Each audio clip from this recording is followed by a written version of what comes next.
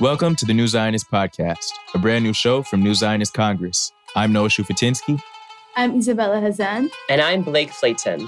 We're your three hosts, and we're here to offer a new, young, and authentic take on all things Zionism, Jewish culture, Israel, and politics.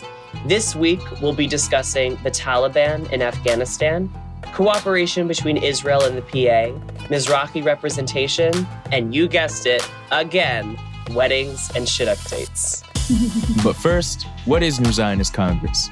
We at NZC are here to build a space where young people can meet to discuss their passion for Jewish self-determination, learn about Jewish history, Israeli history, and contemporary Jewish issues.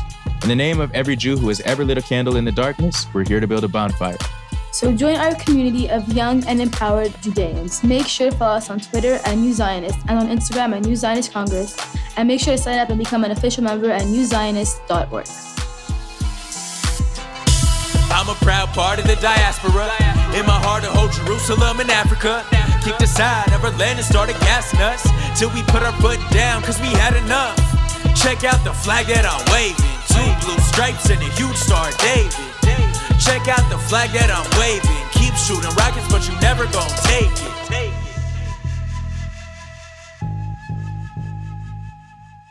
Boker Tov. Boker Tov to Blake.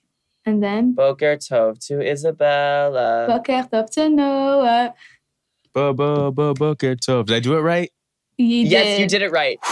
Let's go. This was what my camp did every morning. It was the Boker Tov song. We did Boker Tov. And then the whole camp would say in response, Boker Tov. Boker Tov. Boker Tov.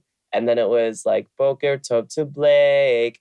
Boker Tov to Blake. And then I had to pass the Boker Tov to somebody, but I had to do it like 10 times louder. So I would literally crouch down, like and hunker down and go, Boker Tov. And the whole camp at 8 o'clock in the goddamn morning would scream at the top of their lungs, Boker Tov. It was a good time. I miss camp. It's actually funny because I was at a Shabbat recently with a group and they were doing the same, but for Shabbat Shalom. And I was like, oh, I know this. And I was trying to remember, what do I know this from? And that's where I knew it from. Was it Shabbat Shalom? Yes. The That's what it was. Ruach award definitely goes to you, Blake. But we also had that on my Bat Mitzvah trip. I think it's a diaspora Jewish thing. It's just a thing. I am a diaspora Jewish thing, so that would make sense.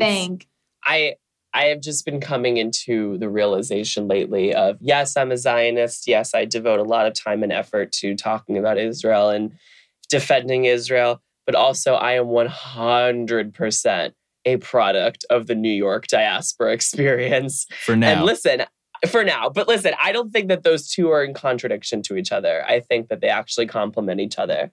I agree. Like, I can go to Zabar's and go to Katz Deli and go to 2nd Avenue Deli and, live in Crown Heights and do all of the cliche New York Jewish things, and also be very connected to the Jewish particular experience alongside the Jewish universal experience. And you can fully enjoy and recognize that you are a part of the diaspora experience while also, celebrating the Jewish homeland and the Jewish state. Well, Israel is literally kibbutz galuyot. It's the ingathering of all the exiles. Ooh, I like that. Exactly. I just came back from Florida. I went to Ben's Deli. And you do look a little sun-kissed. You're looking healthy. No, your hair is makeup, curly. so it's, you see. But I went to Ben's Deli in Boca Raton, and they had the funniest little art. I'm going to post it. And it was like, if you can't say it in English, say it in Yiddish. Or if you can't go to Israel, come to Boca Raton. And as you were speaking, Blake, it just gave me those Jewish diaspora vibes of proud to be Jewish, but also like proud to be wherever, a Jewish person is, because we've always contributed so much to the societies that we live in. How did you enjoy? I've never been to Miami, but I know that people rant and rave about how special the Jewish community is there and how unique it is. Did you enjoy yourself? Why were you there, first of all? So I was there for my cousin's wedding again. Another wedding? Yeah, it was another wedding. But are you setting up all of these marriages? I wish. So it was my cousin's wedding. And I thought it was so nice because she was marrying someone who's Ashkenaz, and there was like Ashkenazi traditions, but also like Moroccan Sephardi traditions, and there was a Bodekin. Have you heard of that? Can you repeat it one more time? A what? A Bodekin. They just said Bodekin, like Bodek, I guess in Hebrew, to check. And it's before the bride walks down the aisle. Everyone sees her, gets to speak to her, and they do something where like the groom will like unlift the veil, kind of like the Leia vibes. And I thought that was so nice because usually we wait to see the bride walk down the aisle. But as the Bodekin was happening, there were so many people singing like so many Jewish songs, and it was like crazy, like powerful energy. And I liked it. Like I wouldn't mind having a Bodekin at my wedding. What was super cool was that while the Bodekin was happening, there was Sephardis doing the UUs, which are like the, you know what I mean? Yep. I can do it properly, but I don't want to kill whoever's walking. Wait, explain. No, do it. Explain to our audience. You need, because it's a fun little, especially for an Ashkenazi person like myself going to a Sephardic event for the first time. It's a fun little culture shock. So explain what that is. It's just like UUs. I don't even know how to say it. It's like kind of like, it is what it is. It's. I don't want to do it because I lost my voice a little bit, so it won't do it justice. But how would you explain it? It's like this sound that we do. It's like mazal tov, like it's just it's a different sort of expression of joy and of congratulations and of goodwill that Sephardi made. And it's it's women usually do it. It's usually only women. Women do it, and they also pelt people with little candies. Yeah. Like Simchat Torah at my synagogue is fully like a battleground. Like you better, like my mom makes it a point to aim for my dad's head every time, like went over the thing to throw the candies. Yeah, we never did that in my synagogue, and I'm kind of jealous of it. You guys don't throw candies on Simchat Torah? We never threw candies on Simchat Torah. We had the candies at some of the synagogues I went to. We even throw candies when you have a new car. Like that's like a thing. Put candies in your new car. Like I was at the Kotel. I was invited to pray Shacharit, and then before I knew it, they were bringing out a Torah, and there was a bar mitzvah and everything, and then people were like throwing all this candy. I was like, wow, like I just got wrapped into this because this guy's like, oh, you want to pray Shacharit with us? And then all of a sudden his son or something was having a bar mitzvah. It was great. Oh, that's so funny. You're like, where am I? I wish I had my bar mitzvah at the Kotel. Yeah, that would be a crazy I did not. I had it at the Cave Creek, Arizona, like recreational center or something, which, hey, I never had a party for my bar mitzvah. I had to, my parents gave me the option of whether I wanted to have like an actual like soiree after my service or if we wanted to go to Europe for a week and a half as a family. Ooh. And obviously I chose the latter. I think I would have been stupid to choose the former. I had never been to Europe before. And come on now. Yeah, I think that's a good choice. That was far a better option to me than any sort of candle lighting ceremony or I don't know, playing iced tea and lemonade with your friends. So yeah, I learned a lot, and I'm happy because like usually we have the henna or sometimes, and we put the henna on our hand. So it was cool to learn about different Jewish traditions and seeing them, fused together. It was really nice. I think that's one thing that's super cool. Like when you see it also in the diaspora and also in Israel is like no matter where you're at in Jewish communities, you get that mix. Yeah. Isabella, what Jewish wedding number is this for you in the past couple months? This month alone, which is just started, I think it's like my third. Oh my God. And I have another one coming up. My uncle. Oh my gosh. Meanwhile, I haven't been to a wedding since I was 10. So come to Montreal. It's literally so fast. Like you can literally come to I will come. No. I will come. You're both invited to my uncle's wedding. Isabella, don't even... Isabella, I'm not playing. When is it? Don't even play because I will come. No, I'm not kidding. It's September. It's like the week before Sukkot. Come. And like I'm super close. Y'all see me walk down the aisle too. Hey. Oh my God. I can't believe... Are these all your relatives or are they like close family relatives. Friends? Close relatives in 3 marriages in 1 month. 4 now. People were backed up because of COVID. It was rough. It was hard. Now all the pre-orders are coming in because they were backed up. I will 100% come in September, but I'm also like, September is going to be whiplash for me because not only is it obviously Chagim for the first 2 weeks, but also the 20th anniversary of the Durban Conference is happening this September, and it's happening in New York City, which I don't understand why it is happening in New York City, considering the fact that the United States has pulled out of the conference. And for those of you who don't know what I'm talking about, the Durban World Conference Against Racism was a summit hosted by the United Nations that happened in Durban, South Africa in 2001. And it was marketed as the World Conference Against Racism. And it was supposed to be a meeting of all of the different nations of the world to discuss international racism and bigotry and prejudice, and also to come up with a plan to mitigate those forces wherever you can find them. And as we all know, the conference rapidly turned into just a festival of hatred against Israel. It turned into an explosion of the Soviet propaganda that Zionism is racism. Horrible things happened at Durban, like the protocols of the Elders of Zion were sold on the premises. There were rallies and marches to Jewish community centers with people chanting that Zionism was Nazism. Fidel Castro and Yasser Arafat spoke, calling for boycotting the Jewish state. There were flyers of Hitler with a little speech bubble next to him that said, "What if I had won? Well, one thing, there would be no Israel," that were passed out. Copies of Mein Kampf were passed out. The Durban 2001 World Conference was it literally was only there to sideline any other people's suffering from any sort of injustice and only highlight the Palestinian experience, and also in alignment with the contemporary bias of the United Nations to kind of placate global human rights abusers and only make it about Israel. It was really the moment where anti-Zionism became mainstream. I mean, after the first Durban conference, the Second Intifada happened, and also the BDS movement became mainstream and globalized, especially in academia and also in entertainment and progressive circles. There was a noticeable shift toward anti-Israelism. And also it's the moment, the inflection point when all the drama started happening in the Labour Party. It's a little bit farther back, but I think we could easily point to Durban as the moment where everything that we're dealing with now in regards to anti-Semitism from the left started.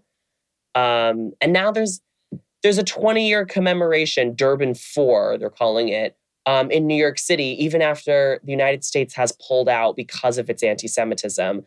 And also a bunch of other countries have pulled out. France just recently did. I know Germany has, the UK, Australia. So I expect all the usual hijinks to ensue. But yeah, it's going to suck because it's wedged right between the high holidays and Sukkot. I think Erin Calder put it perfectly. He was there. Erin Calder is an attorney here in Canada. He's a human rights lawyer, and he's actually from Montreal. And when he attended, he said it was a new wave of anti-Semitism. And Erin Calder has done a lot of great work documenting Durban and really calling it out for what it is, the hate fest that it was. Yeah, David Hirsch, who wrote the book, who's one of my favorite authors, he wrote the book Contemporary Left Anti-Semitism, which kind of chronicles the sociology behind the Labour Party's problem with anti-Semitism. He called it, the 2001 Durban World Conference Against Racism was a super spreader event for the 21st century variant of the anti-Semitism virus. Love the pertinent lingo. And we can all understand. Just waving the pride flag. There's a pride flag on my desk and it broke this morning and the little wood broke. So I'm just playing with it right now and I'm just being extra gay. I'm like, the Durban Conference Against Racism was the pinnacle of 21st century anti-Semitism. And I'm saying that while waving like a little rainbow pride flag. Because I need to do something with my hands all the time. That's why I can't be trusted at bars, because I drink too much, because I need to always be doing something with my hands. So I just drink what's in front of me.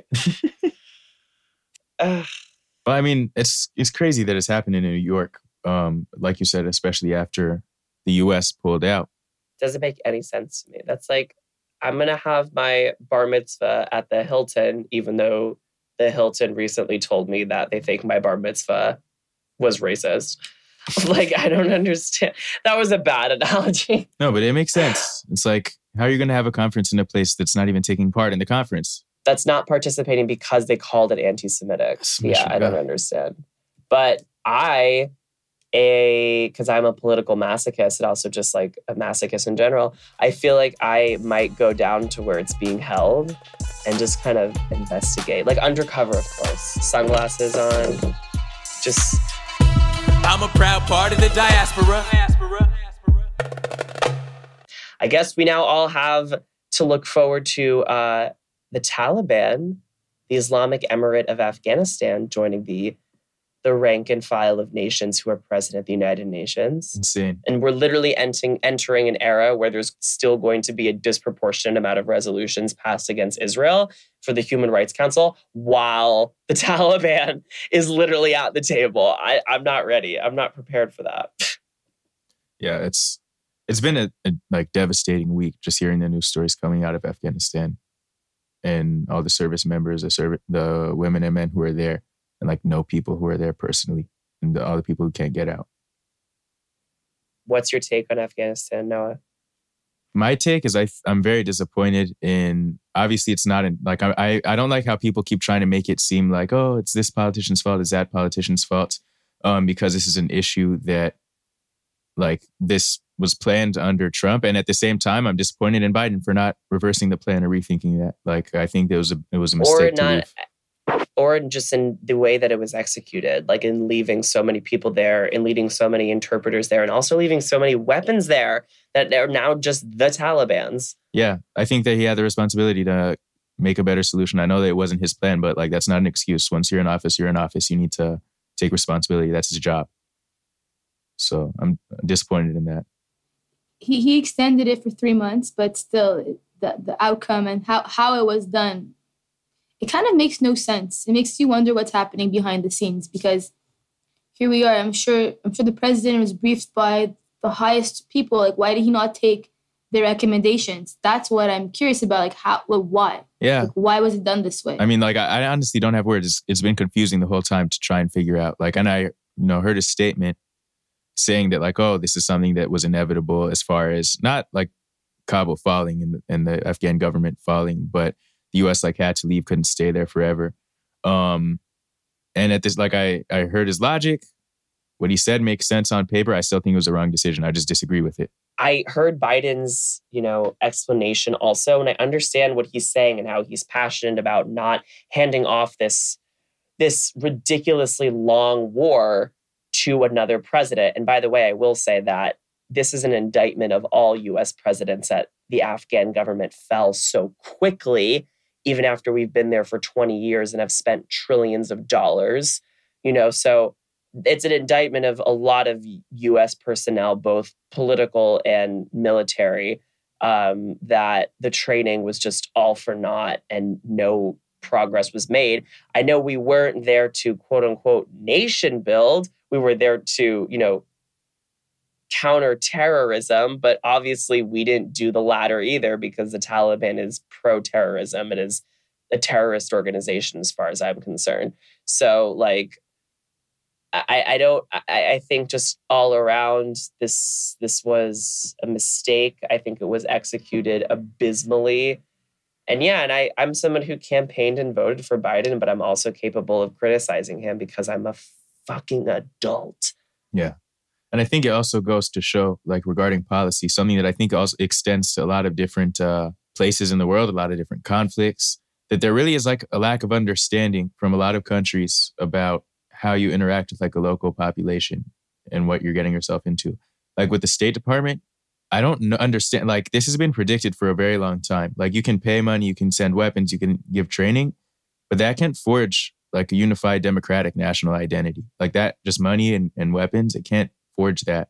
And I think that a lot of the decision makers up top, like, they need to evaluate that. They need to reflect on that. And they've had time and time again to reflect on it, because the worst part about this is this happened in Iraq, like in the past several years. Like, we witnessed it happen. So I don't even understand like how this is something that's shocking to anyone and how that same decision could be made. Right. Well, the last remaining Jew in Afghanistan, as we have figured out, is not going anywhere. Yeah. So yeah, over the past few days, like I've seen all of like both of you have posted about this. A lot of other people have posted about this because a few months ago there was a piece that was written about the last Jew in Afghanistan. His name's Zvulun Simantov. And he had been living alone, like in Afghanistan, taking care of like a synagogue there on his own. He had permission from a rabbi in Uzbekistan, in Tashkent, part of the Bukharan community, I believe, as far as like maintaining kashrut himself, being like recognized to do that because he was the only Jew left there. And for a long time, he had said he's not going to leave Afghanistan. He's going to stay there. He wants to take care of the last synagogue. If he's not going to stay there, then who else will?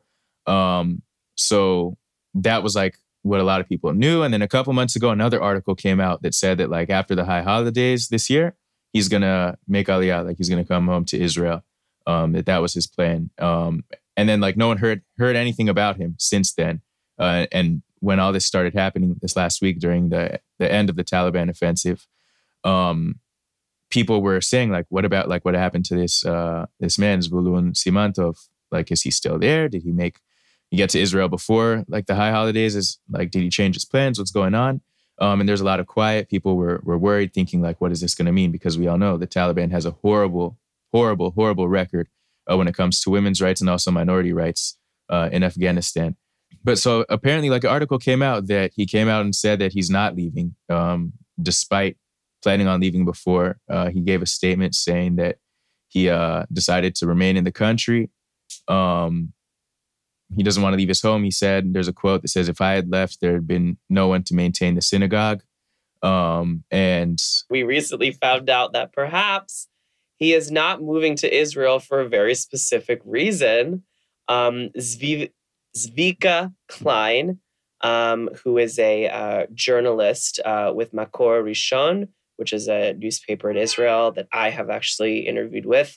He tweeted recently that breaking news, Afghanistan's last Jew, Zvulun Simantov, will not immigrate to Israel since he isn't willing to give his wife a get divorce. According to Jewish law, for years there have been attempts to assist his Israeli wife, yet he didn't agree. And if you're a listener of NZC, you know that we have discussed get, and you would know that Zvulun is being quite problematic here. And Alvital Chizik Goldschmidt, who is a Jewish woman who comments on these issues on Twitter a lot, quote tweeted this piece of breaking news and said, a get refuser would literally prefer to live under Taliban rule than free his wife. Wow. That's a lot to unpack there. Literally. Why? So hard-headed. Yeah, I don't like this is something that I had just found out today. Like I saw the article saying he was going to stay there and take care of the synagogue. And then I just saw that article, that statement today. If you're religious and you want to take care of the synagogue, maybe open the Torah, open these religious books and see that, get refusal is abuse. It's not in the spirit of halacha. And so what are you doing taking care of the synagogue, preserving all this Jewishness if you're not giving your wife a get? What is this what is the cinema? I think it's a French expression. My mom tells me, it's quoi ce cinéma? Like, literally, what is this cinema? I wanted to like The Last Jew in Afghanistan. But is it true, though? So if it's not true... I don't know if it's... I mean, Zvika is a verified journalist, but I don't know. 21 minutes ago, he posted an update of Simantov literally packing his stuff into a suitcase. And he's saying, here Simantov is packing since he claimed he wanted to leave Afghanistan. Later on, he changed his mind. So maybe he is leaving now? Listen, I think that Zvulun Simantov has some explaining to do. Yeah, let him run from the Taliban first. Yeah, I don't know. Like there's no statement from him about this. Like for some context, his wife and children, they came to Israel in the 90s and he stayed in Afghanistan, was remaining in Afghanistan. So I don't know. It seems like a very complicated situation that clearly is developing like by the 20 minutes. So I don't know. I hope that he's able to get out safe and then obviously figure this situation out if that's the truth and give his wife a get. Wow. Men. I think they should be abolished. I think I'm with you. I'm with for the abolition of men. I also saw that the last year in Afghanistan, I saw it on actually an Indian news channel, how he stayed through the Soviets, the Taliban the first time around, and now he said he's going to stick and stay there. I think that's also a reason from that interview that I saw, that he just wants to stay with the land. Like, he's just attached. Yeah. And it's also interesting because Herat, which is one of the cities in Afghanistan that fell this past week, is historically a center of Jewish life. Like, there are some of the oldest like synagogues in the diaspora there. So there's like a really deep Jewish history there in Afghanistan, something to be preserved. And it's sad how much of it has been lost. There was also someone else who passed away in 2005, another Jew in Afghanistan, Yitzhak Levy, who also had remained in Afghanistan for that same purpose of preserving Jewish life there, because it's a unique tradition. And it's something that is going to be lost. Like, we've seen how the Taliban destroyed other religious sites in Afghanistan historically, Buddhist sites, Hindu sites, sites of everything that's not their interpretation of Islam or doesn't abide by Sharia law. So I don't know, for me, it's sad to hear these kind of stories. Hila Love on Instagram, who is a great activist, and then Isaac DeCastro tweeted this, found the discrepancy between the way that the Instagram account, the Slow Factory Foundation, framed the latest conflict between Israel and Hamas, and how they framed now the Taliban takeover of Afghanistan. And their infographic for the Israel issue said, "What is happening in Palestine is not complicated. It's settler colonialism and ethnic cleansing." And then for Afghanistan, they said, "It is not possible to condense decades of conflict into a single Instagram post. What's happening in Afghanistan is complex, nuanced, and devastating. We encourage our community to take time to explore the list of resources." Oh. And then they give them a list of readings. I see how it is. Slow Factory Foundation, you're canceled. You have a double standard against Jews. And as funny as this is, because it exposes the ridiculousness of anti-Semitism so profoundly, it made me laugh and cry at the same time. Haman of the week of all time. Haman of the week is Slow Factory Foundation on Instagram. You're so canceled. On a more positive note, though, Israel and the Palestinian Authority have worked together this week. There was fires in Jerusalem, and the Palestinian Authority has sent some help, and I think that's really nice. And I think that some people may be surprised, but what a lot of people don't know is that the PA and Israel work together all the time for water, for electricity in the West Bank. And I know the PA were very critical of them sometimes when they have the pay for slay policy, where they pay terrorists and their families and, their education books. But at the same time, I think it's so good to encourage, a moderate or a somewhat moderate leadership compared to Hamas and the Taliban in the region. Because here's a future partner for peace if we keep working together. And I think we need to celebrate these, I think, big wins. And I love to see it. Yeah. And I think it's just, I don't know, those fires, scary, to see it. And to see that this was, again, Israel was calling for international help at first to combat them. And Cyprus and Greece, I believe, had reached out. But at that point, the fire came under control at that time. And the help wasn't necessarily needed anymore. But it shows that, in order to actually transcend this conflict, there's so many issues still with the Palestinian Authority and their policies. And we need to make sure we continue to exemplify and communicate the fact that no matter what, we're living on this land right now. And we don't want to see it burn. And people, I think everyone needs to be able to realize it's not worth seeing all of our beautiful land burn. It was actually good news, I think, for a lot of people to see that there is at least someone who's willing to do the opposite. Right. And at the end of the day, the people have a love for the land. That's what connects us and unites us all, is this love for what we call Eretz Yisrael and what they call Palestine. And that will unite us ultimately. And I think this is a great example. But speaking of the Israeli government, are you aware of the recent speech by the Likud member Miri Regev that happened just this past week? Great Rish. So much better than mine with my rolled R. Just want to put it out there. Yeah, because my roommate's moving to Israel in 3 days, actually. And so she can't roll her R's. And so I've been trying to, because I grew up in taking French classes, which has that similar sound. Yeah. So Likud's Miri Regev faces back. Miri Regev. The Times of Israel posted this Miri 2 Regev. days ago. Miri Regev. Aywa. she is facing backlash, Miss Regev, over claims about white DNA ruling the Likud party. So the Times of Israel says opposition MK Miri Regev, former Likud minister, is facing pushback from other Likud members after denouncing the quote-unquote white DNA of the party's leadership. In an interview with the Yedioth Ahronoth Daily published Friday, Regev, who has previously spoken of her hopes to be prime minister one day, noted many senior roles in Israel have never been held by a Mizrahi Jew since the country's founding 73 years ago, despite the majority of the Likud party members belonging to the community.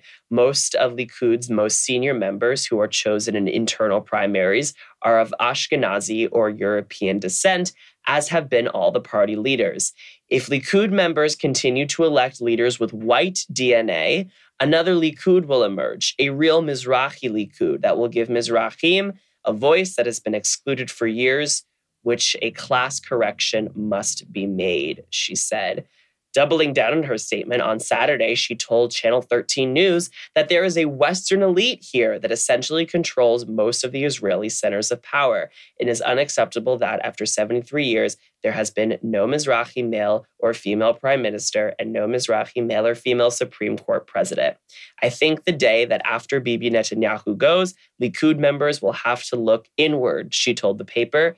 We have excellent, good, high-quality Mizrahi people who can lead Likud further down the road, which I think is where the controversy comes from, because there is a history in Israel of discrimination of Mizrahi Jews and of Jews who are darker. Yeah, people don't talk about like Ben Gurion's statements and stuff. And Golda Meir's problematic actions. Yeah. And there's been a history. It's also very hard to talk about because people love to tokenize it. I have a hard time calling it out. But anyways, back to Miri Regev's thing. She said white. Yeah, according to Times of Israel, she said, and that's where the controversy comes from because, of course, there is no such thing as white DNA. Exactly. That is a little bit of... Or Jews are not, quote, white. Jews are not, quote, white. I also think we have maybe a little bit of a, American lens because I don't think Israelis...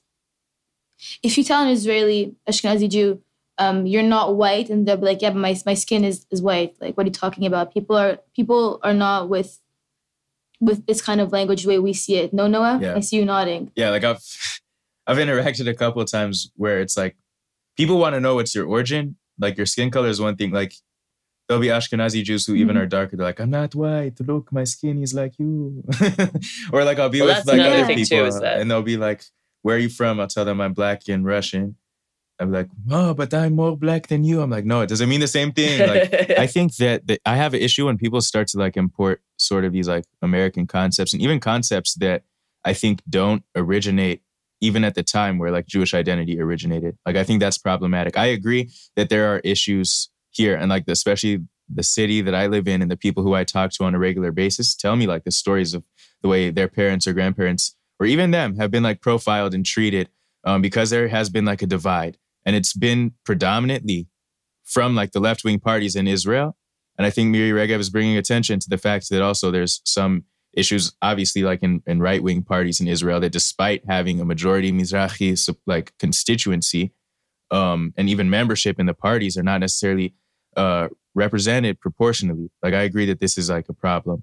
And also, I don't think that it's like the white DNA stuff, I'm like, I don't know. Like, that sounds like you're importing a concept that's foreign to Israel, it's foreign to Judaism, that's foreign to Jewish culture and Jewish identity, and applying it. And I think that that's a big problematic aspect of it. It kind of sucks because she has something there, the fact that there's not enough Mizrahi representation for a party that's mostly a Mizrahi constituent, but that's all that's valid in any of her statements. She did not come across normally at all. I think the whole talking about DNA, period, just don't do it. Like, it's just not right. Yeah. So I don't think anything, I think her statements are I don't even know how to words for them, but I think we need to call them out for. She was accused of racism. Yeah. I don't even know, like, where to go about it. But it's just not something that you say. And if you want to see more Mizrahi representation, be that representation. Lead the way. And say that. And and say that. Just say we need more representation. Yeah, just say that. You don't have to put the finger to those who are also working hard and, have good intentions. And again, it could be frustrating that there's a huge lack of representation and that, it's an issue there and there's a history of, racism towards Mizrahis in Israel. But that's not at all the way that you go about it. These are your colleagues, your coworkers. You need to respect and work with them. It's like in the law firm that I work at, I learned this from the attorney. He talks to all the other opposing attorneys. He calls them my colleagues. And he's super respectful towards them. And he's like, well, you have to be because we're going to be working with each other in the future. And, it's another case. And we're not against each other. And that's something that I think that Miri Regev may have, done the opposite of, like really set a divide, like as if it's us versus them. And I hate when that happens in politics. It's so cheap. First of all, Israelis are united. There's so much intermarriage, and that's why there's like an Israeli look now, which is that look, which is like the blue eyes, but like the bushy eyebrows, kind of. Gorgeous. You know what look I'm talking about? The word you're looking for is gorgeous. Exactly. My roommate and I the Israeli look. My roommate and I were watching When Heroes Fly a couple days ago. That's, I think I'm getting the name of that correct. Yeah. Right? No, it is. Okay. I know who you're talking about. He's in every movie. Tomer Capone. Ulai. If you're listening, text me. Because, wow, we had to turn When Heroes Fly off after 3 minutes because we were too distracted by him. We literally weren't reading the subtitles because he's just so... He has that Israeli look. And again, Isabella, the word you're looking for right now is beautiful. Anyway, I cut the conversation off. You do some strings in Rishon LeZion? She's straight, but listen, all spaghetti is straight until you warm it up. Okay. I wanted to throw it back to Miri Regev. Noah, if you had any final thoughts, because we moved conversation very quickly. No, I think that there's definitely something to be spoken about. People talk about the issue of like Ashkenazi elite and the way that Ashkenazim in Israel, especially like in the early days within the Labour Party, had dominated the political scene and worked to disenfranchise fellow Jews. So like, you got it. You have something to talk about. Instead of trying to score like some kind of weird political points, represent your people and call it out. Like, obviously you can be like respectful, but also like call out the issues that are here because they deserve to be called out. Yeah. Miri Regev, stop talking about DNA, do your job, and be that Mizrahi representation that we want to see and stop embarrassing us. Thanks. Period. There it ends. That's it. There it is. So, Blake, I want to tell you, so Noah and I have booked a ticket to the Vatican. And we're going to go and we could take you with us. You could come along, but we just thought we would let you know. You're so kind. Yes. We're getting a little impatient here. I know. So we booked a ticket. I'm going to host a wedding there. Okay. And you'll really get a chance to scoop out the area. A Jewish wedding in the Vatican? A Jewish... No, not Jewish. Not Jewish. Just stay low-key. Really. Like, we have to make it stay low-key. It's going to be a civil marriage. And we're going to try to not use force. Yes, exactly. And we're going to scoop around, look, see what's happening, and then get the game plan. So this is our first step, preliminary stages. On the ground intel. On the ground intel, the blueprint. Humans. I can't wait. Human intelligence. We're going to liberate the menorah from the Vatican basement, aren't we? Yes, we are. Stay tuned. I think you guys, this is the end of season 1 of NZP. This is the end of season 1 of the New Zionist podcast. So this is the perfect way to end it. The both of you have taken initiative because I made 8 empty promises. But you're coming with us. But I am coming with you. And so I really hope that for the first episode of season 2 of NZP, inshallah, Baruch Hashem, we will actually have the menorah in our possession. Ezrat Hashem. We're working on it. On the way. All right. Till then. Later, guys. I'm a proud part of the diaspora. In my heart, I hold Jerusalem in Africa. Kicked aside of our land and started gassing us till we put our foot down cause we had enough. Check out the flag that I'm waving. 2 blue stripes and a huge star, David. Check out the flag that I'm waving. Keep shooting rockets, but you never gon' take it. Here I'm talking about the Jews will not replace us on college campuses that been trying to erase us. And all that BDS campaigning, we've dealt with worse problems and racist associations. The students all acting stupid and thinking they're making differences, picking and choosing troops and not knowing what real resistance is. Say you value social justice, are you kidding us? What the hell gives you the right to tell me who's indigenous? You don't have it, you just assume the privilege of looking at other people and telling them what their image is. You want the image to fit your twisted narrative, but your divide and conquer tactics ain't scaring this diaspora, of which I'm a proud part. Blue and white in my veins running through my heart. And they get mad when we're surviving. The truth is, only way they like a Jew is if they're dying. So I'ma say this by the candlelight. Take a moment and remember the fallen for the sacrifice. Never again, never forget, they wanted us dead. We rose from the ashes instead. Melamdi ma historia me dor le dor. Lo hiela nu atid him lo ni score. We wouldn't have a future if we didn't have a past. Every day we gotta take a minute and honor those who passed.